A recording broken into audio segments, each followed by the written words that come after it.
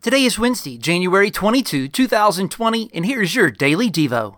Haggai admonished the people for their neglect of God's house because their attention had shifted away from the things of God to their own personal well-being. In essence, Haggai lamented that the people lived in fine homes while the temple lay in ruins. This happens when spiritual apathy sets in.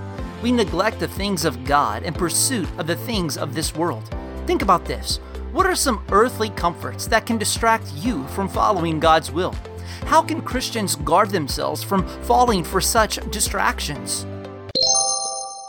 Thank you for listening to the Daily Devo. Please send me a comment, like, or share the Daily Devo. It helps others to get the Daily Devo. Also, please connect with us on Facebook at Central Baptist Church, Maysville, Kentucky. This way you can stay up to date on everything going on at Central Baptist.